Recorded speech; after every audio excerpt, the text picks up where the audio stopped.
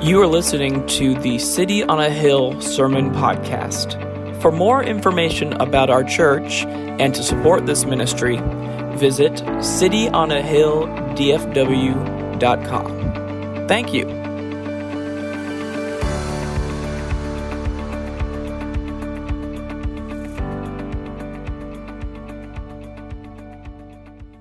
All right, well, good morning.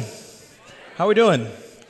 Those of you online, thank you for tuning in. If you would open your Bibles to Titus chapter 1. We gave away 30 Bibles last Sunday for Father's Day, yes. And I was really floored by that. We were talking about it on Monday, and I shared my story a couple weeks ago when we started this series that it was expressing interest in a Bible and getting one and immediately beginning to read it is what God used to lead me to the Lord over 15 years ago. And to think that the prospect of that could happen in the lives of one or many of those 30 men is just an incredibly encouraging thing to me. And so pray that God's Word would prove itself living and active in every way. September of this year, 21 years ago in September, will be the, 21-year anniversary of HBO's landmark series, Band of Brothers. Remarkably well-done series, if you haven't seen it. It chronicles the lives of the United States soldiers as they navigate the horrors of World War II. And it's just an inspiring show. I mean, on so many fronts, it's an inspiring show. It shows their bravery and their conviction as they went to battle. But the thing that I appreciate about it is that it doesn't paint them as these sort of flawless heroes. It demonstrates a great amount of fear and confusion that these men felt inwardly as well. And I thought about this week as I was preparing this message, the penultimate episode of that series. It's an episode called Why We Fight. And it's one of my favorite episodes of any series, of any show. It's just an amazing, amazing episode of television. It follows the main characters, the men of Easy Company, and they finally cross into Nazi Germany. It's amazing. It's like four-fifths of the way through the show, 8 episodes, and it's not until the 9th episode they finally get into Nazi Germany. And at this point in the show, those who are still alive in Easy Company have been in Europe for over 2 years. And it's amazing to see the sort of character arc in the lives of many of these individuals. Because when the show begins, they're excited to serve their country, they're full of energy, they're full of optimism, they're ready to fight, they're ready to prove their worth and prove their value. And by this point, episode 9, they're tired, they're frustrated, they're becoming impatient because they're not even really sure why they're fighting anymore. And more than anything, they just want to be home. And they're annoyed with all these new guys that are coming in, and they're all excited like they were 2 years, and they're going to just shut up. This is not fun at all, right? I mean, they're just beat down. And it's about midway through this episode, they come to a small village in Germany, and they stop and they send several groups to patrol around the village to make sure that where they are is secure. And as they're walking, the scene gets really tense, it gets very quiet, they grow very fearful, they feel like, man, something is not right here, something is about to happen, and they got all eyes everywhere, they're looking out, and it's in that moment of tense urgency and anxiety that they see it for the very first time. They witness a German concentration camp. And it's a pivotal moment in the show. It's pivotal because most of them didn't even know that they existed. When you consider World War II history, if you learned World War II history in American schools growing up, then concentration camps are probably one of the most vivid things that come to your mind when you think about World War II, right? Concentration camps, atomic bomb. That's the two things that our minds typically trend towards. But for them, the reality is when you read the history, many of them didn't know that these were even a thing until the war was almost over with, until they finally got into Germany and saw it for the very first time. And in this episode, it's just a terrifically emotional scene. These grown men, warriors on the battlefield, and they are just devastated by what they see. The sight of cruelty that these human beings faced. The smell of sickness and death, the anxiety in the eyes of people who had been held captive for who knows how long. I mean, just absolutely devastates them. They begin to ask questions, who could do this? How could this have been allowed to happen? How could the local village have not known about this and been okay with this? They had to have known. And it's at this point in the show they discover this is why we fight. This is why we fight. They fight because if they don't, innocent people will fall victim to the enemy. We find ourselves this morning in week 3 of the culture war, and some of you may be wondering that same question: why do we fight?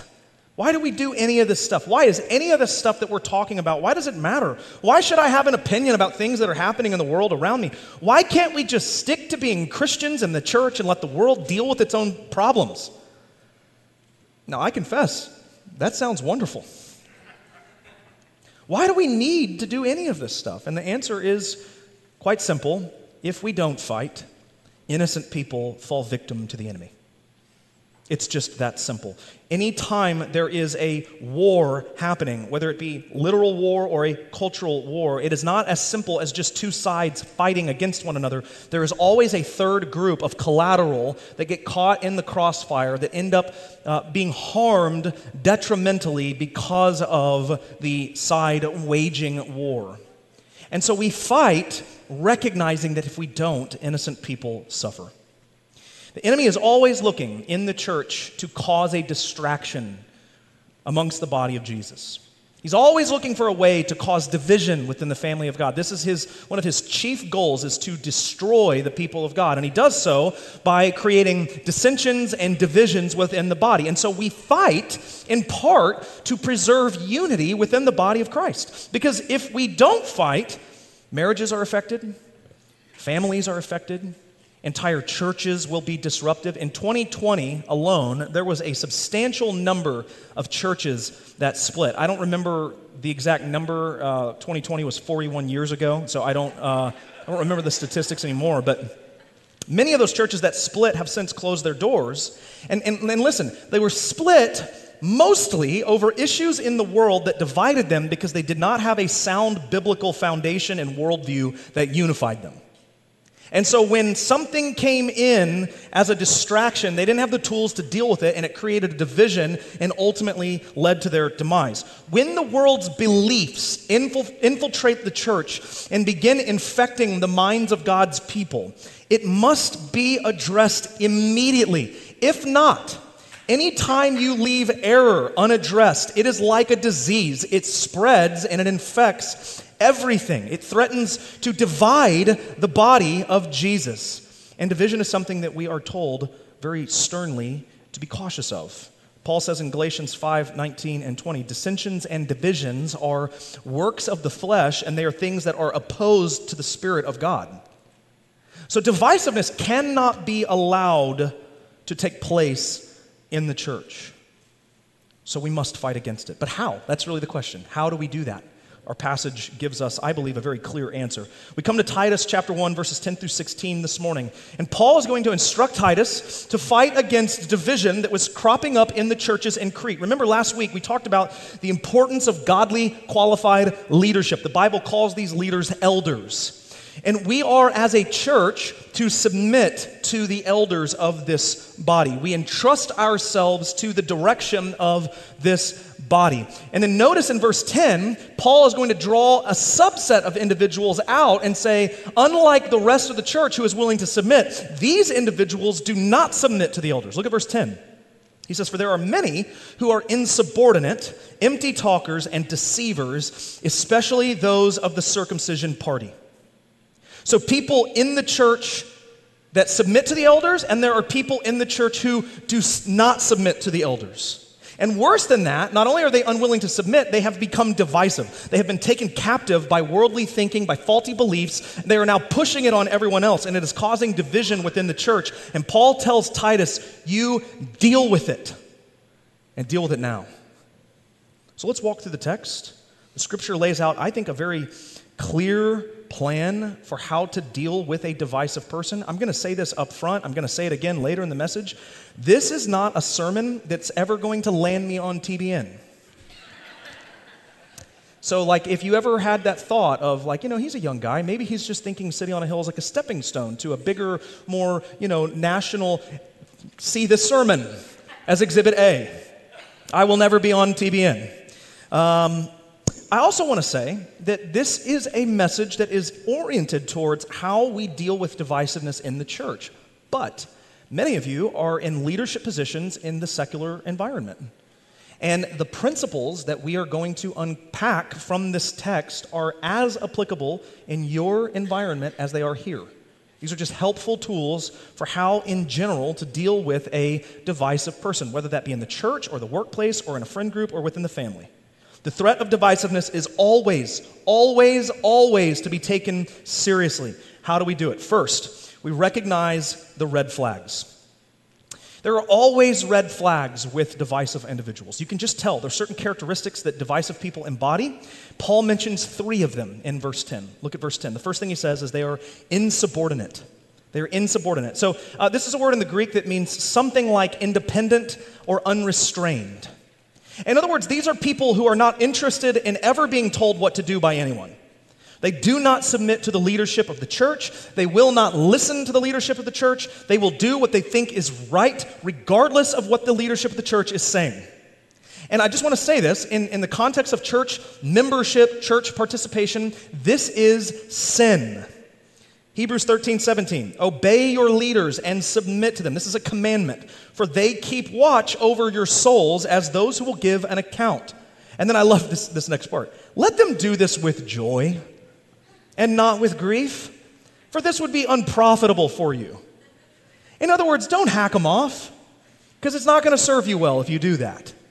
So we take this, that the leader's role is to disciple, to build up, to prepare, to instruct, to get you ready for the work of the ministry, to equip you for the work of the ministry, and to protect by watching out for divisive people, by watching out for wolves and false teaching and so on and so forth. And we will, according to this verse, pastors and elders give an account for how well we do this. This is something we take very seriously at City on a Hill. We take it very, very seriously. So Paul is saying it is in your best interest as a church member to submit to the leadership, assuming the leadership is taking this very seriously, because they will guide you and lead you well. The word here, submit, it's a Greek word hupeko. It's a word that means literally to yield. So we get the idea then that the insubordinate individual is someone who is unyielding to church leadership. Listen, whenever we're insubordinate to a leader in any capacity, what we are essentially saying with our actions is, I am more qualified than you are to decide what is best. I am more qualified. I don't need to listen to you because I actually know better than you do. This is true in any context, church or outside. To be insubordinate is to believe you are more qualified to make the decisions that are designated for the leaders in charge over you. And let's be radically honest, you're probably not. And even if you are, it doesn't give you a free pass to just act however you want to act. There is an ordering how God has structured the church. Insubordination is a red flag for divisiveness. Second thing he says is empty talkers. Empty talkers. This is a phrase that means something along the lines of being held captive by an idea or a belief that is void of substance. It is meaningless in the grand scheme of things. It is an idea that's void of truth. It's void of substance. It's something that doesn't matter. It refers to someone who gets caught up in non-essential ideas that begin to dominate their minds such that they make a huge deal about it and they elevate it to a point of a major essential issue to the detriment of actual major essential issues. This is common in cults. You'll see this. Those of you who have a cult background, raised in cult settings, I don't mean like, cloak and hood. I mean like Mormon, Jehovah's Witnesses, things of that nature. This is very common in new religious movements where they will take a very minor issue and they will elevate it to a major issue and then draw attention to the fact that no one else seems to care. And that is a proof that they're wrong and we're right because we got this and they didn't. God revealed this to us. He didn't reveal it to them. Very common in cults. Paul sees this kind of elevating non-essential ideas as a red flag. Why? Because it draws attention away from the gospel.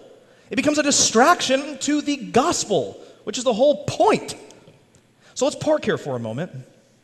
I got a truth for you that I think will hit all of us where we are, regardless of where we are. You can tell what matters to a person by listening to them talk. I want you to think on that one, brothers and sisters, for a moment. You can tell what matters to a person by listening to them talk. It's just the honest truth. When we talk about something nonstop, whether it is good or bad, it reveals that that thing matters to you, that it is a high value in your life. And there is a connection in the Scripture between what we talk about and what we value inwardly in our heart. The heart and the mouth are generally connected throughout the Bible, not just the New Testament, the Old Testament as well. Psalm 19, verse 14. The psalmist says, "Let the words of my mouth and the meditation of my heart," they're together, be acceptable in your sight, O Lord, my rock and my redeemer. There's a connection between what comes out of my mouth and what dominates the spaces in my heart. In other words, the substance of my mouth reflects the substance of my heart. This is what Jesus was getting at in Matthew 15:18, when he said, "But what comes out of the mouth proceeds from the heart, and this defiles a person." Now, the context of that passage is really interesting. He's being challenged by the religious leaders for eating things that are unclean. And they're saying, like, look, if you do that, then that's going to defile you. That's going to make you unclean. And Jesus is like, if you eat something that's unclean, it's going to go out in your stomach and out the other direction. It doesn't make you unclean at all. What actually defiles a person is that which is in the heart and proceeds from the mouth. That is the defiling thing. He turns the entire economy of the religious leaders upside down. Your mouth reflects what you love. So here's what it means. If you're arguing constantly over a topic or an issue that is not front and central to the Scripture, that is a distraction to the gospel. You can say that you love the Word of God all day long, but your words will betray you. Because if you did, you would speak about that instead. You wouldn't be like those people in Isaiah 29:11, of whom God said, "These people draw near to me with their mouth, and they honor me with their lips, but their hearts are far from me." Consider your words. What do they reveal about you? If someone were to ask someone close to you in your life what matters the most to you, what would they say about you based on what they hear you talk about? Arguing constantly over non-essentials is a red flag. Third, Paul says they are deceivers. This is the final red flag in his list, and perhaps the most revealing, certainly the worst. I heard Pastor James say this one time roughly 10 years ago. It blew my mind, it rocked my world, and I'm going to give credit where credit is due. Here's the truth: you are never more like Satan than when you deceive. Yikes. We can just pray and go home right there. You are never more like Satan than when you deceive. He is the father of lies. Jesus says in John 8:44, "You are of your father the devil, and your will is to do your father's desires. He was a murderer from the beginning, and he does not stand in the truth because there is no truth in him. And when he lies, he speaks out of his own character, for he is a liar and the father of lies." Let me say this as plainly as possible. When you are so committed to something that has become divisive in the church that you will lie about it when you are confronted, you have become a threat to the unity of the church. And you will be dealt with. It will be dealt with. It has to be. Now, before we move on, I want to clarify something. I want to clarify what is not a red flag, because I don't want to cross lines here and get you confused. Practically speaking, the sequence for how this unfolds in the church goes something like this. A person adopts a faulty belief, whatever that is. Fill in the blank. I'll let you make the application there. It could be theological, it could be social, it could be whatever. They adopt a faulty belief, and they begin wrestling with that faulty belief in their minds. And they begin talking with other Christians about that faulty belief as they are processing through what they're wrestling with. That gets people's attention. That puts us on alert. We need to be looking for red flags. But understand, having a faulty belief and talking about it is not in and of itself a red flag. Please get that. It puts us on alert to consider whether there might be actual red flags, which are insubordination, empty speech, and deception. Those are the red flags. Talking about a faulty belief, not a red flag. Now, the reason I say that is because there are times when I wrestle with faulty thinking or bad theology, and I talk about it with other people to work it out. That can be perceived as divisive, when in reality it's just ignorance. I'm just working through something, trying to get to the truth. That's not an example of divisiveness, it's just an example of growing in your faith. When I consider the sanctifying process, the process that the Bible describes by which we are shaped more into the image of Jesus, That process, I believe, in a corporate setting within a body of Christ, in a local church, is on a spectrum. In other words, what I mean by that is if you were to assess everyone in this room right now, there would be a spectrum of sanctification from immature to really mature, depending on how long you've been a Christian, how much discipleship you've had, and a whole host of other attributing factors. It's a spectrum. So for example, what that means is that some of you in the church, in the body, you are like spiritual infants. You are newer to the faith, you haven't been discipled much, you will wrestle with ideas more so than other people. You need a little bit more attention. You need a little bit more guidance. You need more instruction. Paul talks about this as the person who needs the spiritual milk and not meat because you're not ready for meat yet. There's a process, and you're in that beginning stages. You require a little bit more attention. You might be more open to faulty belief than other people. That's okay. It's a part of the growth process. Some of you are advanced beyond infancy. You're more in that like teen middle school category where you have some good ideas about who God is, but you're socially awkward and you say crazy things sometimes. And you're going to require a little bit of correction, and that's okay. It's a part of the growth process once again, but you're getting there. You're growing. You're understanding, right? You're developing. There's spiritual development and formation happening. And then there are some of you who are very mature. You've walked with Jesus a really long time. You've experienced deep discipleship. You know the Word well. You study the Word well. You have a well-formed mind for theological thought. You can think clearly and biblically about social issues. You're someone that should be looked to as a leader and someone who can disciple the middle school and infancy stages. So we're on a spectrum. Can we agree to that? I don't think that's too controversial. So here is my point, though, is that all of us, regardless of our spiritual maturity, are capable of thinking incorrectly about things from time to time. And that includes me. So understand, when talking about divisiveness, I'm not merely talking about believing something that is wrong and having a discussion about it with someone. We would all be guilty of divisiveness if that were true. What Paul is addressing here is someone who is convinced of something that is wrong. They are unwilling to be corrected. They are campaigning for their faulty belief, and they will lie about it when they are confronted about it. Those are the red flags. That is what divisiveness looks like in the church. When we see that, we address them. We respond with urgency. That's the second point. We recognize the red flags, and then we respond with urgency. Once the threat has been assessed and confirmed, we have to actually do something about it. We can't allow the threat of division to remain unchallenged in the body of Christ. So how do we respond? Paul tells us to do two things with the divisive person. First, he says, silence the divisive person to stop the damage. Silence them. Verse 11, that's literally the terminology. They must be silenced. It's the Greek word epistemidzo. It's a word that literally means to apply a muzzle.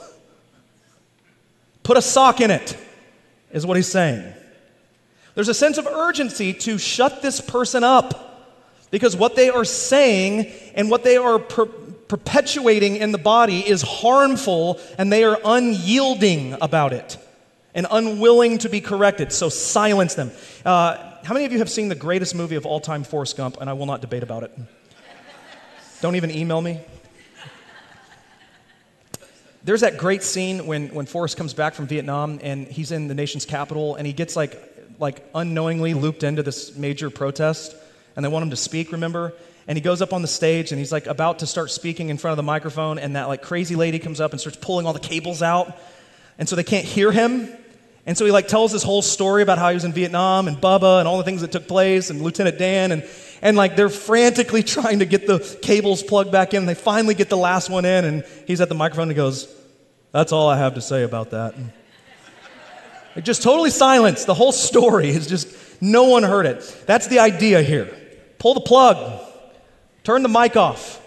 Stop the nonsense. But I think there's even a deeper sense of urgency here as well, like a need to immediately react. Like if you're a parent of small kids, ages 5 to 10 especially, how many of you have ever been in that really weird scenario where your kids are watching a movie that you have seen before, but it's been years ago, and you're like, yeah, I remember that movie. That was a great movie.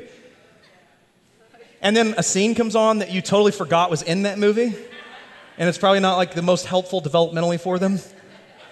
And so you frantically are like looking for the remote to just turn it off, right? Jumping in front of the TV.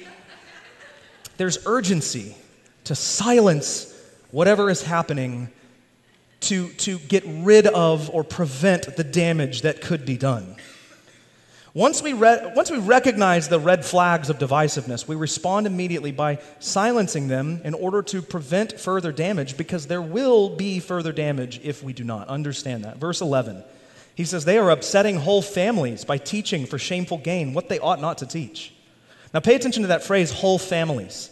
There's a couple of ways that we can understand that phrase in the original language. Both of them are appropriate translations. Both of them, I think, are very applicable to what we're talking about right now. The first way we can understand it is whole household families, whole family units, in other words.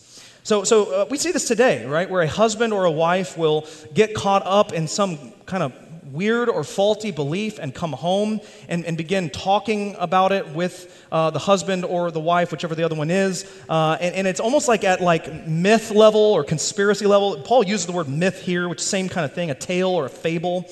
And they get caught up in it and they come home and they're telling their spouse, and their spouse is like, look, I don't think this sounds right. I think we ought to talk to the pastor about this. And there creates division and disagreement within the home.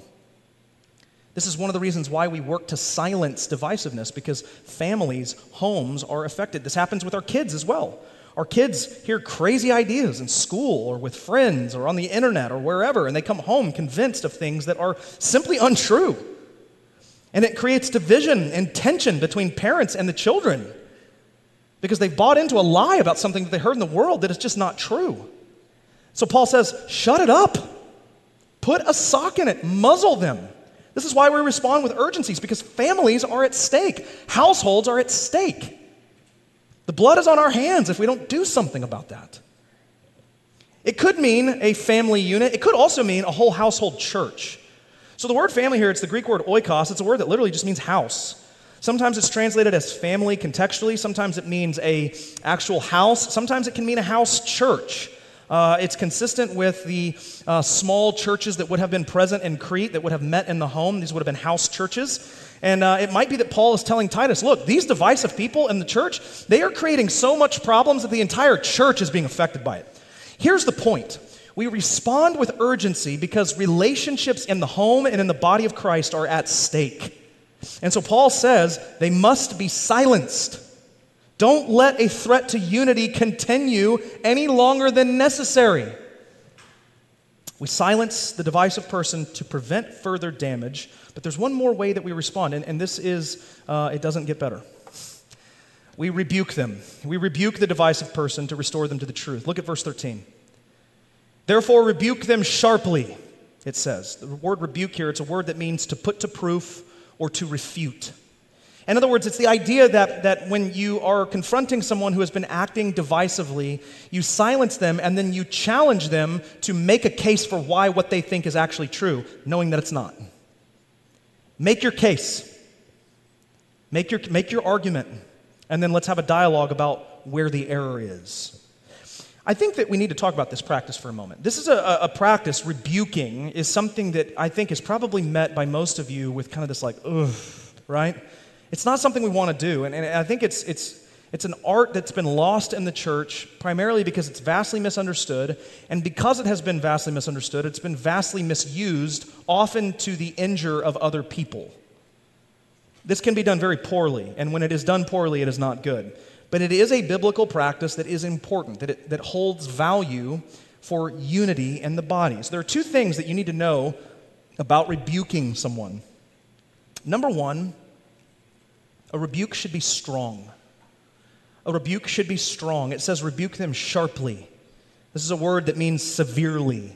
In other words, don't beat around the bush, right? Don't speak in generalities. Don't be vague about it. When you're approaching someone to discuss their incorrectness, the error that they have bought into and are using to divide people, rebuke them clearly and strongly, with clarity and force. That means give a clear explanation of why they are wrong, why it cannot be tolerated, and why they need to turn to the truth. And look, I know this isn't fun. It's not. It's not something that we should ever look forward to doing. I thought about this first service, and I credited Chris Cunnington because I heard it from him first. He heard it from someone else. I don't remember who, but the quote goes something like, when you are excited to rebuke someone else, you're the wrong person to do it. Like if you are excited to go and rebuke someone, sit down, eat a Snickers, like chill for a minute, right? And you're not the right person to do it. But get this, when we are forced to rebuke someone, we want to make sure that it is strong, that it is effective, that it is clear. Why? So we don't have to do it again. There's nothing worse than a vague rebuke where the person walks away with a completely different understanding than what you thought they were going to walk away with, and now you got to go to them a second time because the first time wasn't strong enough. And now you've created two of these instances that are awkward and awful instead of just the one. We want to make sure it's done right the first time. So use grace, be gracious towards that person, but be very clear and unapologetic about how what they are doing or talking about or arguing for is divisive and why it cannot be tolerated in the church any longer. That is the spirit of what Paul means here. A rebuke should be strong. And let me say this just as a side note. These are principles that you can practice in kind of your friend groups, family, whatever, secular world. In the church setting, it would behoove you to come to an elder or a pastor to notify them before you do this. This is really a role for the elders of the church to do, not you. Okay? It can begin as a conversation, but when it gets to the silencing and rebuking part, that takes a step up. And so we use the model of Jesus, go to them one-on-one, go to them two-on-one, and then what does he say? Bring them before the elders. That's where this really starts to take root. A rebuke should be strong, but as importantly, secondly, a rebuke should be restorative. It should be restorative. Notice the purpose. He says, rebuke them sharply, that they may be sound in the faith. In other words, rebuking is not for the sake of just cutting someone down. We don't do this to just run them out of town, right? This is to restore them back to the community of faith, to have them turn away from the myths that they've bought into and to turn back to the truth of God's word. There's a telos, there's a goal in mind here of restoration, and we miss this so often. Rebuking is not winning an argument. It's not a game that you're trying to beat them at. The goal is correction and restoration, that they would come back into the community of faith. When you rebuke someone strongly and with the goal of restoration and they see the error of their way and they return, it's a joyful thing. It's a beautiful thing. So correction, restoration is the goal. Now let me make some applications here that are going to meddle with you for the rest of the day. Notice that the divisive person is mostly, Paul says, a part of the circumcision party. This means that they are mostly Jewish Christians. Jewish people who were brought up in Judaism have now become Christians. Now, why is this an important detail? Because it means that they were most apt to bringing ideas and beliefs from Judaism and trying to import them into Christianity in a way that was incompatible and insist that they be done. These are, in other places in Galatians, referred to as the Judaizers. They were, he says, devoted to Jewish myths. These are people who, in the Galatians context, were insisting that in order to become a Christian, you had to first become a Jew, which meant you had to be circumcised before you could then be baptized and added to the church. Praise God, that is not true. Amen. Baptism numbers would plummet, right? It says that they were following the commandments of men, which means that, again, their religious ideology that underlies their Jewish faith that they were trying to push into Christianity was forceful. They were pressuring people to do this, or you're not actually saved. They would say things like, you can't be a Christian unless you believe this. You can't be a Christian unless you do things this way. So let's make some connections. That means that anything outside of Scripture that is being made equal with being a Christian is a problem. It means that anything outside of Scripture that is being made equal to being a Christian is a problem. If you say you cannot be a Christian and blank, and that blank is not directly and explicitly from the Word of God, you are adding to the Word of God. That is legalism, and you are wrong. There are a couple of practical examples that I can give you. Let me tell you about two. Let's talk about alcohol for a moment. Everyone's favorite topic in a Baptist church. Everyone's least favorite topic in a recovery church. That's weird. A little bit of a dichotomy. I can make a good argument for my personal life and the way I live my life for total absence of alcohol. It's an argument from a position of wisdom and above reproach. I can defend it well. I'm a trained seminarian. I know how to argue well. This is what they train me. I can make this argument well. I do not like what alcohol has done to my family. It has left a wake of terror and destruction in my family as a child growing up that continues to impact me and the people I love in many real and present ways. I hate from the bottom of my heart what alcohol has done to me and the people I love. I hate what alcohol has done to some of you and to some of your family and the people that you love. But if I say you cannot be a Christian and drink alcohol, I have crossed the line. I have added something to the Bible that does not exist. In essence, what I'm saying is the Bible isn't good enough, let me make it better. Let me add to it a little bit so it's just a little better, God. What about politics? I have views that I think are extremely helpful. They're far from perfect, but I think they're extremely helpful in many ways for overcoming a godless pattern that has been existent in the world since, Genesis 3. I can make a really good argument textually for why I believe what I believe. And if you want to hear that argument sometime, come and ask me about it. In fact, actually, for at least the topic of the value of life, if you're in Bible studies next week, I'm going to tackle that issue in Luke's gospel because Jesus appeals to a story about David in 1 Samuel 21 where he basically says that if it is to preserve life, it is okay even if it means breaking Torah, which is extremely, radically controversial. Read the study if you're interested in that. I can make a pretty good textual argument for why I believe what I believe politically. But hear me, people of God, when I say this. If we say you cannot be a Christian and vote Democrat, you cannot be a Christian and vote Republican, you cannot be a Christian and vote independent, you cannot be a Christian and not vote, when we say those things, we've crossed a line. You are speaking to salvation in a manner in which God has not spoken. You are, if you are a Christian by faith through grace, and that not of your own, Paul says in Ephesians chapter 2. It is a work of God. Those statements, when we say things like that, are divisive to families, they're divisive to the church, they're dishonoring to people created in the image of God, many of whom serve and worship next to you in this room. They are an affront to the Heavenly Father. When we speak where Scripture has not spoken, we are in error. When I say Jesus on the cross wasn't enough, here, let me add to it. It's an affront to the gospel of Jesus Christ. And it must be silenced and rebuked. This is how we deal with divisiveness in the church. Before anything, we need to recognize if there even are red flags. A person may not be even being divisive. And if that's the case, then let them wrestle with it. That's a part of the spiritual growth journey, right? But if there are red flags, if they are insubordinate, if they are empty speaking, if there is deception, then silence them to stop the damage from incurring in the rest of the body and rebuke them strongly with the goal of restoration. And then finally, we'll end here. It doesn't get better. We remove the unrepentant.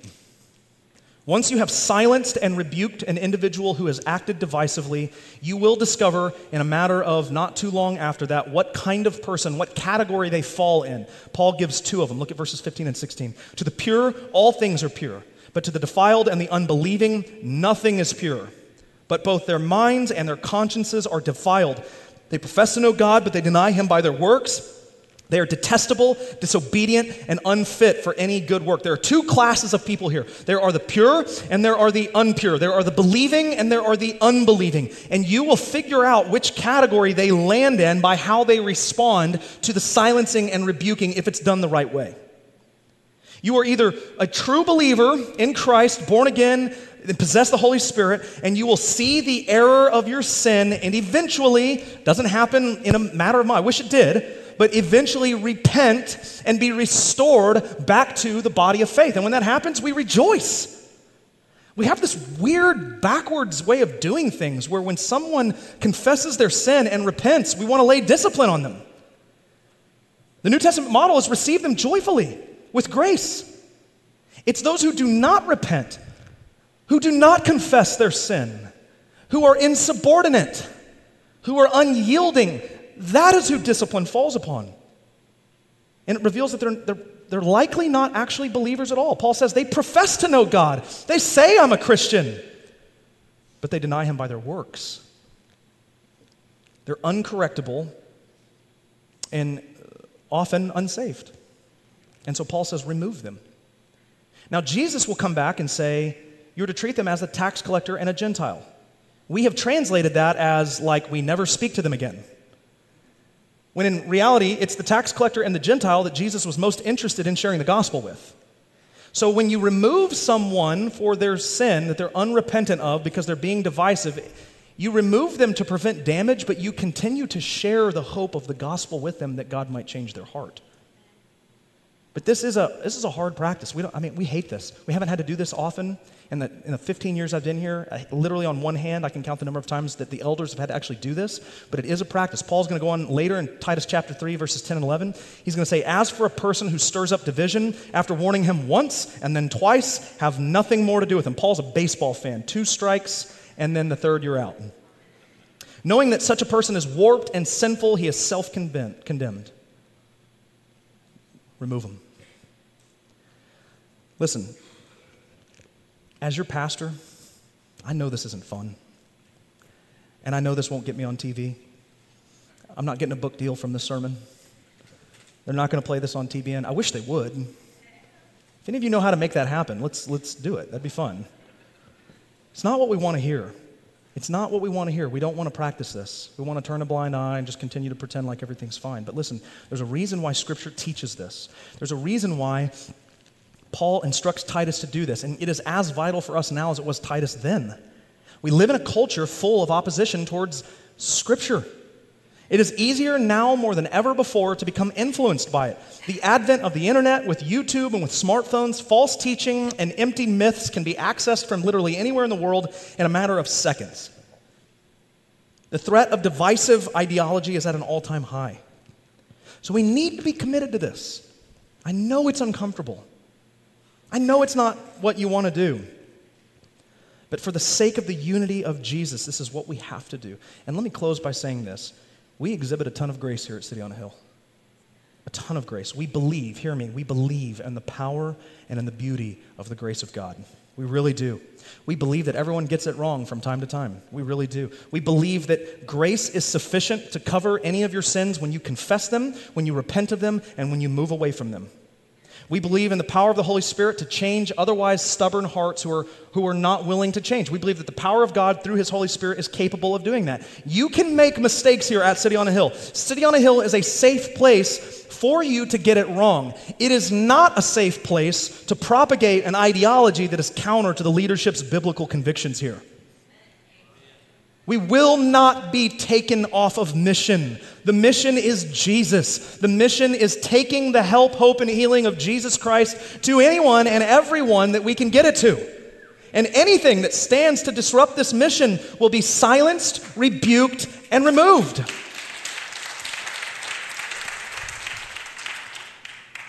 In other words, the mission of the gospel is why we fight.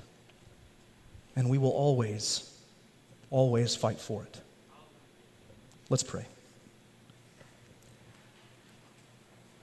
Father, we stand before you convicted, Lord.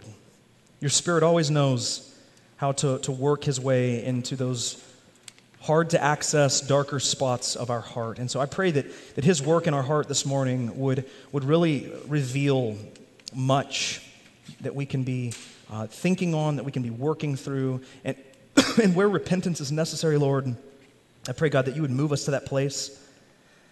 And I pray that as the worship team gathers here for one last song, that you would prepare our hearts with a spirit of gratitude and thankfulness, even when it's uncomfortable, even when we're challenged in our sin and when we're challenged in ways that we've acted that haven't honored you, God. I pray that you would take those hard things and that you would turn them into fuel for worship, that you would give us a spirit of gratitude and thanksgiving, towards you and what you have done on our behalf through your Son, Jesus. That this would be a time where we would recognize that you and your altar, the foot of the cross, is the single place that broken and hurting and confused people might come to receive mercy and grace and forgiveness. God, help us remember that. Forgiveness has risen from the grave, and it is accessible to all of us who bow before you. So as we come to the altar here this morning, God, would you lead us? Would you lead our hearts as we sing and as we praise and as we lift our hands towards you, the Father in heaven, the giver of good things, the Lord of all. How we love you, and we thank you in the powerful name of Jesus. Amen.